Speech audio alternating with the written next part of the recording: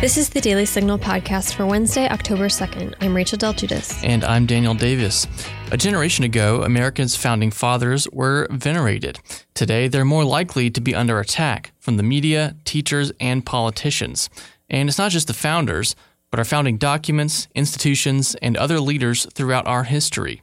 Our colleague at the Daily Signal, Jarrett Stetman, has written a new book about all of this called The War on History: The Conspiracy to Rewrite America's Past. In today's episode, Kate, our editor-in-chief, sits down with Jarrett to unpack what this effort is all about. One more thing, if you're enjoying this podcast, please be sure to leave a review or a 5-star rating on iTunes and encourage others to subscribe. Now, on to our top news. Secretary of State Mike Pompeo rejected a plan by 3 House committees to get testimony from 5 State Department officials, according to Bloomberg. Pompeo called those efforts from Congress an attempt to, quote, intimidate, bully, and treat improperly his employees. This congressional attempt comes after reports emerged that Pompeo listened in on the president's July phone call with Ukrainian President Volodymyr Zelensky, which has become the subject of scrutiny. Democrats allege that the president withheld military aid money from Ukraine in an attempt to get Ukraine to investigate former Vice President Joe Biden. The president maintains that the call was completely above board, and Zelensky says he was never pressured. Members of Congress are now trying to extract more context and information from administration officials. Tariffs are having an adverse impact on U.S. manufacturing, according to the Institute for Supply Management. In September, the U.S. Manufacturing Purchasing Managers Index reached a 10-year low. Exports took a dive as the U.S. continues its trade war with China.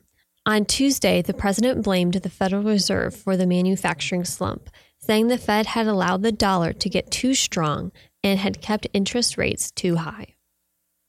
Well, protests continued to escalate in Hong Kong Tuesday as a policeman shot an 18-year-old man point blank. Video and images of the shooting went viral on the internet, showing the policeman aim and shoot the teen in the chest. Police Commissioner Stephen Lowe defended the shooting as reasonable and lawful, given that the teen and other protesters were swarming police. The teen received quick medical attention and remained in critical condition. The protests in Hong Kong came amid China's National Day celebration, which marks 70 years of communist rule in the mainland. President Xi Jinping hosted a massive military parade in Beijing, which included the unveiling of a nuclear missile capable of reaching the United States in 30 minutes. Xi said, quote, "There is no force that can shake the foundation of this great nation," and added, "Today, a socialist China is standing in front of the world." Well, a 6th grade student at a Christian school in Virginia has admitted that she made up a claim that 3 boys pinned her down and cut off her dreadlocks. Amari Allen, a 12-year-old girl who is Black and attends Emmanuel Christian School in Springfield, had said that 3 white 6th grade boys attacked her on the school playground last week and called her names while cutting her dreadlocks. Amari, whose account revealed extensive coverage on television and other media, told school officials Monday that she made up the story. Amari still holds that she has been bullied, her family said, but they are seeking counseling for her. Family lawyer Michael Daniels said, quote, "Everybody is incredibly sorry that this all went down the way that it did. They're starting to look at a path forward, and that involves a lot of counseling and therapy and open discussion," end quote. Up next, Kate sits down with Jarrett to discuss his book, The War on History. Tired of high taxes, fewer healthcare choices, and bigger government? Become a part of the Heritage Foundation. We're fighting the rising tide of homegrown socialism while developing conservative solutions that make families more free and more prosperous. Find out more at heritage.org. Jarrett Stetman, my colleague here at the Daily Signal, is out with a new book. We're very excited. It's called The War on History, and you can buy it on Amazon or in your local bookshop maybe, but it's available all around. And I'd encourage you to do so.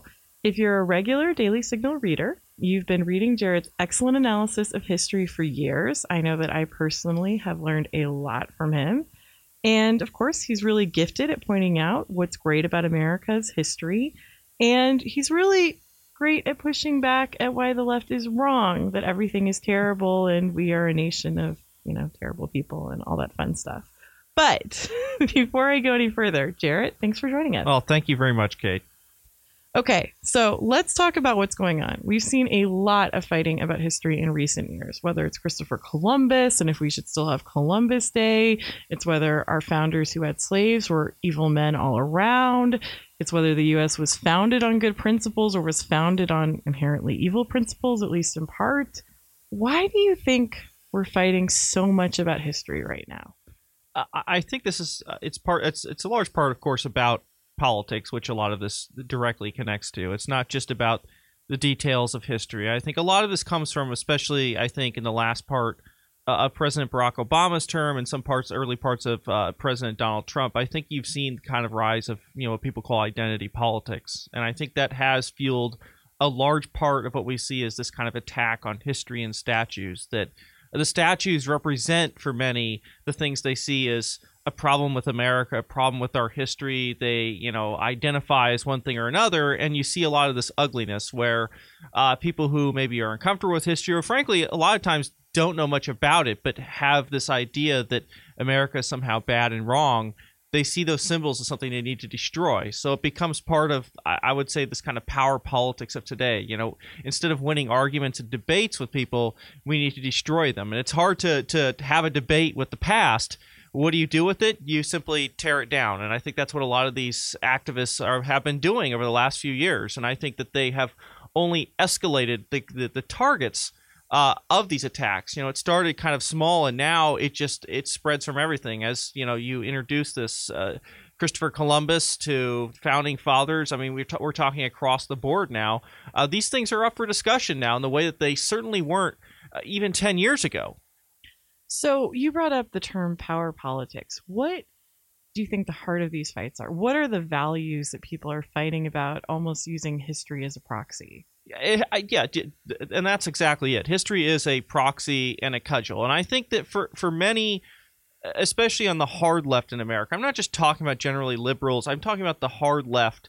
They really do see American principles and values as antithetical to their own views. And I think especially with the rise of President Donald Trump, they saw it as an imperative for them not just to win the arguments and debates with those who they disagree with, but to simply wipe them out and destroy. I mean, this is the idea of the deplorables and stuff like that. Well, a lot of people in our history have been turned into the deplorables, and this is what they see as what's wrong with America now is based on what it was before. And of course, they want to fundamentally transform the United States. For many of them, they are often radicals and socialists, and they see a lot of the ideas at the heart of America, not just these individuals who are on these statues, but these real ideas, the Constitution, Declaration. They see these things as impediments to what they really want to accomplish in this country, and I think they see American culture as also an impediment, and so that's why they've turned and tried to turn Americans against these things, or if they can't make them forget, then they will simply go out and destroy. Yeah, and it's funny how fast it seems to be happening. I mean, Jarrett, you and I both grew up in California, in the Bay Area, near San Francisco. And I went to public school in the beginning years of elementary school. And I remember learning about the Pilgrims, and it was great. And I just cannot imagine in today's world that California public school students are still being taught that. I would imagine it's a lot more fraught. I mean, we still had the recycling talks, but yeah, this issue just seems to move faster and faster. And of course, in California recently, in San Francisco, there was the huge fight over the mural of George Washington in a San Francisco high school, which I believe the latest is they're going to cover it but not destroy it, but that might kind of be the same. But you talked about how that was actually done. That painting was done by a liberal, or maybe liberal isn't the right word, but someone on the left who did not think highly of Washington. And I'm wondering, does that suggest to you that we're reaching perhaps a new fever pitch on the war in history? Like, even acknowledging Washington's flaws doesn't make it enough to, like, we still have to destroy Washington? Absolutely. I think you hit the nail on the head. I mean, the original portrait that you're referring to was done by a man who I think many would have defined as maybe even a communist. I mean, in his own time, it was done in the 1930s. He was supposed to have a kind of what he would think of as a nuanced portrayal, depicted slavery, I think one part there's a dead Native American there. But the portrayal isn't like glowingly positive, what you kind of see George Washington, kind of the marble man of the American Revolution. But that wasn't enough. I mean, that was seen as still, people were offended by this, and this, even the idea that you would depict George Washington alongside slavery, they wanted to just destroy, just wipe it out, just completely cover it up, because we can't even see these things or talk about. They simply just have to be disappeared. And we just have to disappear any reference now to George Washington. And I do think that represents a next step. I mean, we can't even be thoughtful about these issues. We can't even judge them based on the merits of the things. It's just the idea that, well, there's this thing that makes me uncomfortable, I disagree with, get rid of it. Let's just turn it to something that I like. And I think that creates kind of a fanciful notion of what we should be. And I think these debates over our history, and certainly people like George Washington founders, I think they're very fair to have. I mean, obviously history isn't just rainbows and sunshine. I think we should be more if only, but I mean, that isn't. I think, to me, of course, as a conservative, I see history is a long string of a lot of ugliness. That the great things that have come from it, I think, are things that should be celebrated, which is kind of the points I make in my book. For a lot of these people, they don't see that way. They want some kind of utopian future in which there's no more wars, there's no more sadness, there's no more racism, there's no more oppression, and they think the only way you can do that is to cover up all the old sins of the past and then just rebuild this brave new future without any reference to where we came from and how we got there. And frankly, that I don't think it accomplishes their ultimate ends, and I think it makes us a less thoughtful society, in some ways a much less tolerant society, incredibly. Right. And of course, if you know your history at all, you know that utopias do not have the greatest track record. But all right, let's turn to the actual historical facts here. One of the things that I really enjoyed about your book was your chapter on the founding. And it's so easy in today's environment to forget all that went right during the founding and how extraordinary it really was, that they had these ideas and these beliefs that were, they were men of huge intellect. But before I stammer any further, I'm going to turn over to you. So why was the founding actually great?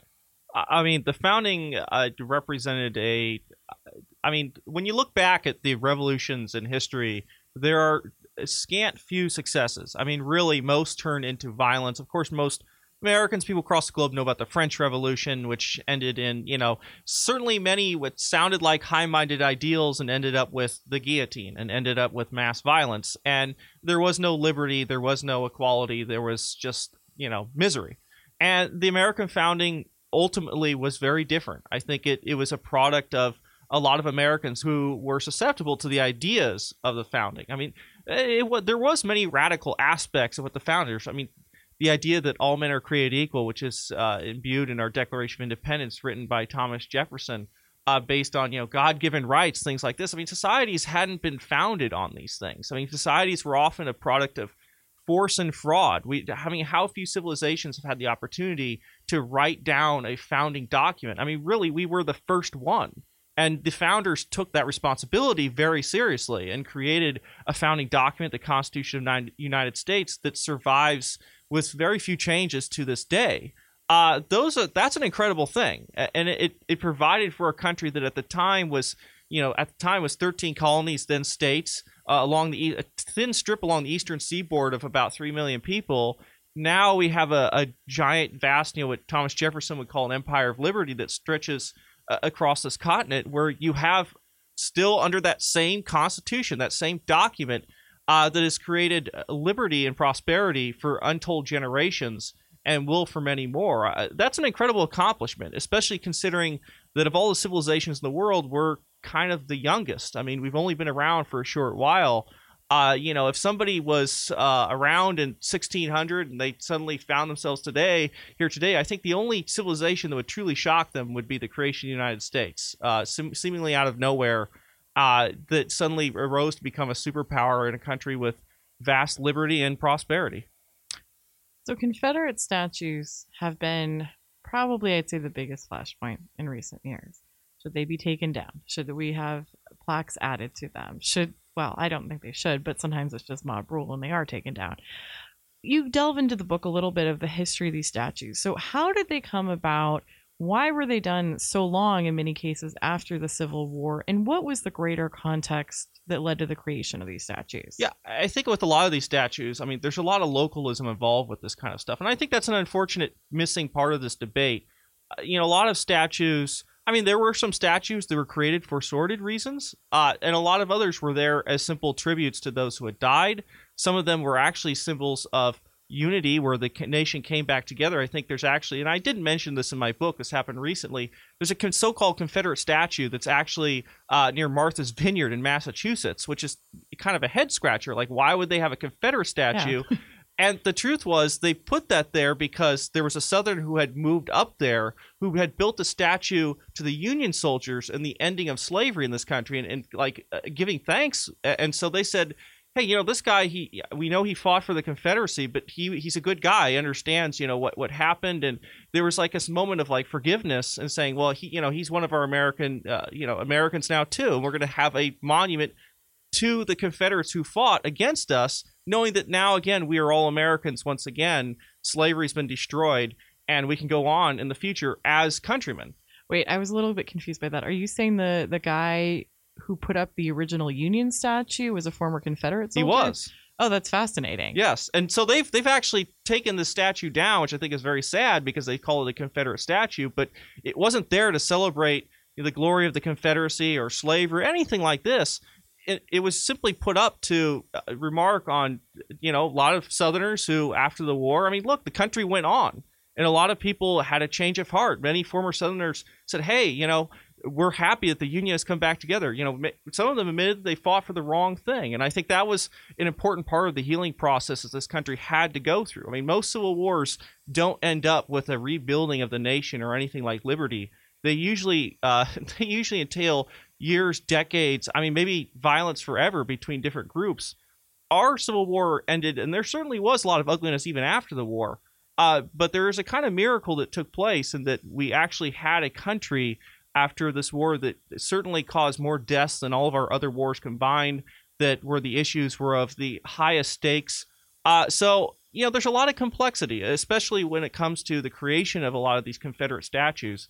Some of the speeches that have taken place at the base, there were some people who at some statues said racist things, others who did not, who said that they wanted to pay tribute to those who had died and to family members. I mean, sometimes we lose a little of that humanity. Now we're, over 150 years later, we forget that, if a school had, a lot of young men who went off, most of them in their early teens, they go off to war and they never come back. How does a community talk about that and memorialize that? These are brothers, these are husbands, even if they fought for, in many cases, a bad cause, how do you memorialize that? And the nation kind of came to this kind of agreement.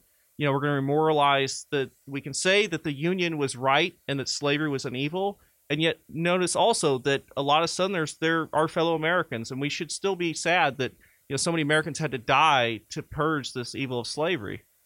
So one of the charges alleged against these statues is that they were built around the same time as the rise of the KKK, or its increased prominence.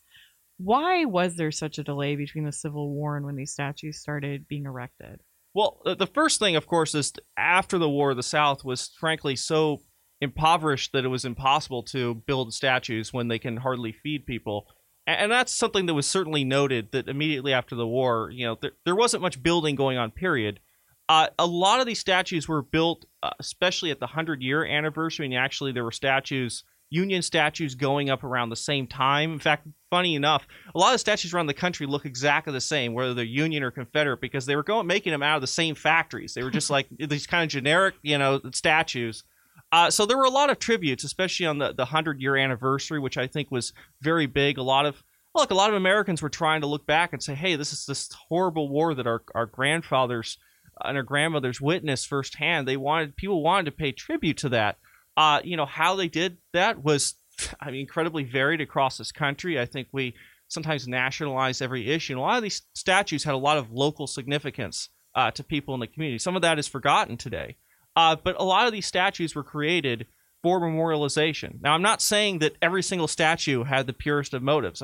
Period. There was a lot of racism in this country, certainly in the 1920s, certainly up into the 1950s, things like this. So, certainly those sentiments existed, but the idea that all these statues were simply created as a part of white supremacy or the Ku Klux Klan, it's not accurate. It's not factual. And I think it really does a disservice to the actual and sometimes very complex history that is there. Yeah, and I think that's something that I really enjoyed about your book was that you do get into the complexities. And it's something that, I personally struggle with what I think should be done with Confederate statues.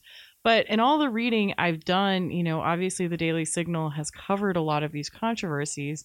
And so I read up on these cases. And I don't remember ever reading a news report that got into whether the original statue was commemorated with racist speeches or not. And to me, that's a huge signifier. I mean, it's always just so broad. It's like either tear them all down or there's no nuance, but that's a common complaint for us. It really is, and it's upsetting. And I talk about certain figures. I wrote about Robert E. Lee. Obviously, he's been a major figure in this. And I talk about, look, Robert E. Lee made the wrong decision to go to war. I think, it's okay for Americans and, maybe even a lot of Southerners to say, hey, he made the wrong decision to go fight for the Confederacy. And yet a lot of his statements that he made about, teaching your children to be Americans once again after the war were very important to this being a united country once again. I mean, not all of his legacy is perfect or great, but that part of it is. And that's something that we should celebrate. And a lot of Americans across the board, many who hated slavery and the Confederacy, came to recognize that. So again, these are nuances that are often lost in modern debates over these statues and these figures who now just simply they're thrown into the modern political debate without any nuance. So in another chapter of your book, you discuss how Teddy Roosevelt is great. That is not a commonly held opinion among conservatives. So tell me what you like about him. Yeah, I defend Theodore Roosevelt very specifically in this book. And I very intentionally chose figures who were not just simply conservative or liberal figures, but ones who contributed something very specific, I think, to this country. And Roosevelt, to me, and he is coming under attack, especially the Natural History Museum in New York wants to take down his statue. They say it looks imperialist, things like this. And, Theodore Roosevelt, he is a larger-than-life kind of individual. I think a lot of Americans, whether they be conservatives or liberals, both have kind of grabbed hold of him for their causes. I mean, I think it serves like, kind of the martial aspects of Theodore Roosevelt. Progressives like the fact that he seemed to like some, bigger government programs. He was kind of an economic nationalist or things like this. So to me, that was not what ultimately Theodore Roosevelt contributed to American civilization. To me, it was his Americanism, his grappling with the very serious issue at the time, which was high levels of immigration, which were very common in the late 19th century. And how is America going to deal with that?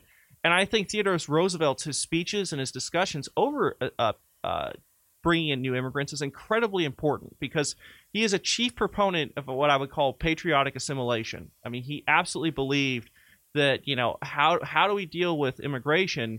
We need to make sure that those who come here are, wave the American flag, will be welcome just like us. And he wrote speeches both rebuking those who didn't want that, who essentially, and even in his own day, wanted some kind of form of, I guess you could say, multiculturalism, and also the nativists. I mean, he said, if a man comes here or a woman comes here or anybody comes here and they want to be Americans, they adapt to our ways. It doesn't matter where you come from, you're an American, period. And I think his statements about that and why that's so important, how to deal with these issues, are so important, especially in the modern context. I mean, our fights over immigration are so ferocious, and a lot of this gets lost. How do you build a unified country when you have people who come from all over the world to that country from many different backgrounds?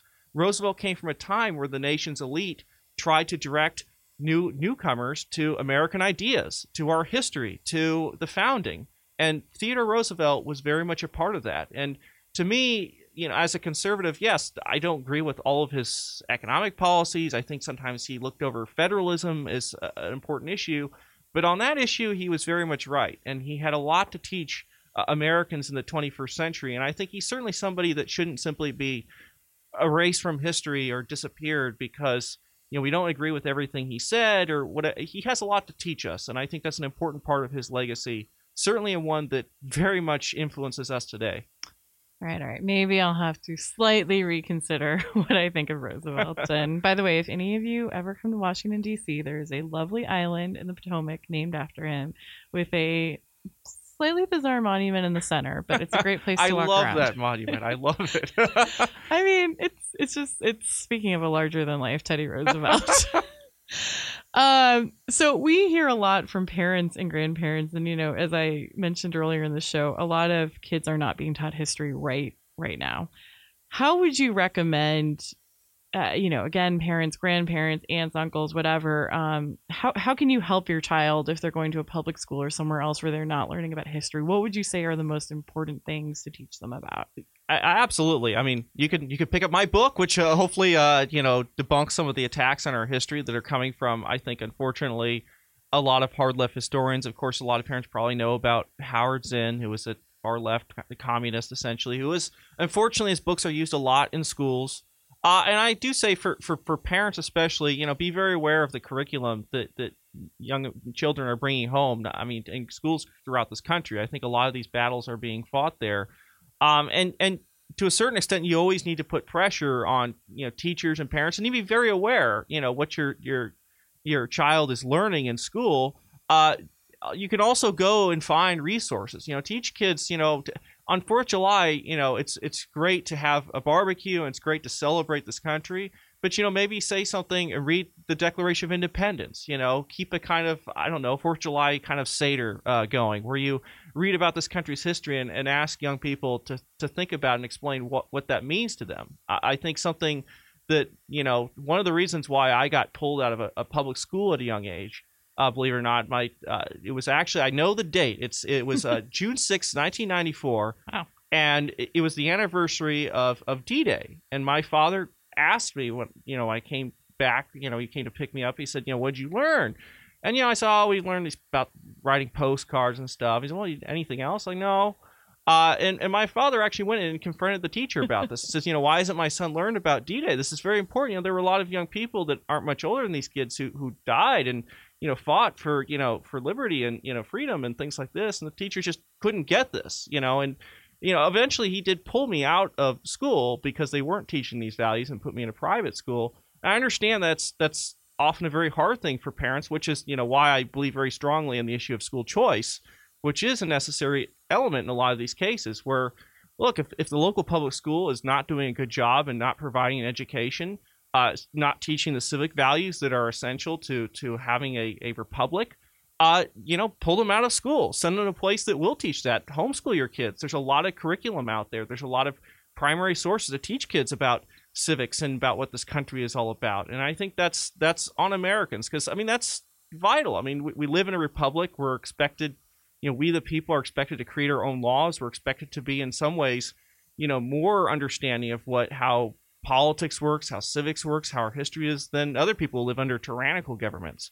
So that is essential to our well-being and our future. And sometimes, this takes, fighting in a local school board. Sometimes this takes pulling your kid out of school. And sometimes it just takes, sitting down with your children and using, some primary resources, using some books and saying, well, let me teach you about the founders. This is what they stood for. This is why it matters to you.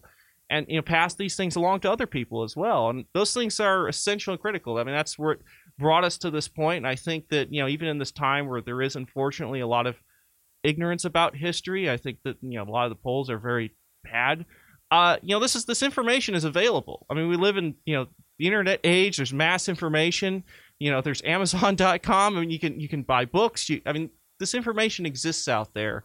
It's just a matter of using it and bringing it to the right people. And also, fighting about it a little bit. People are saying that the founders are no good, the Constitution is rotten. Debate people and say, hey, I don't think that's right.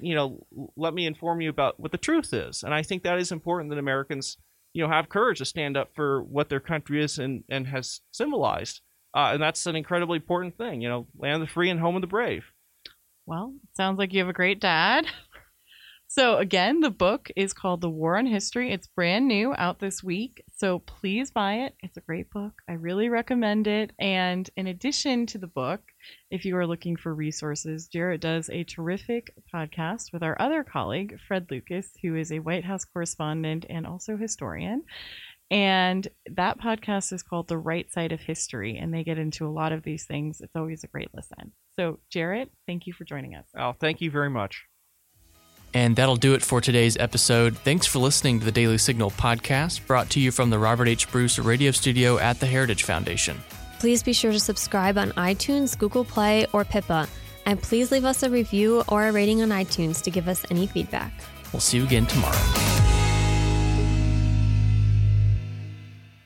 The Daily Signal podcast is executive produced by Kate Trinko and Daniel Davis. Sound design by Lauren Evans and Thalia Rampersad. For more information, visit dailysignal.com.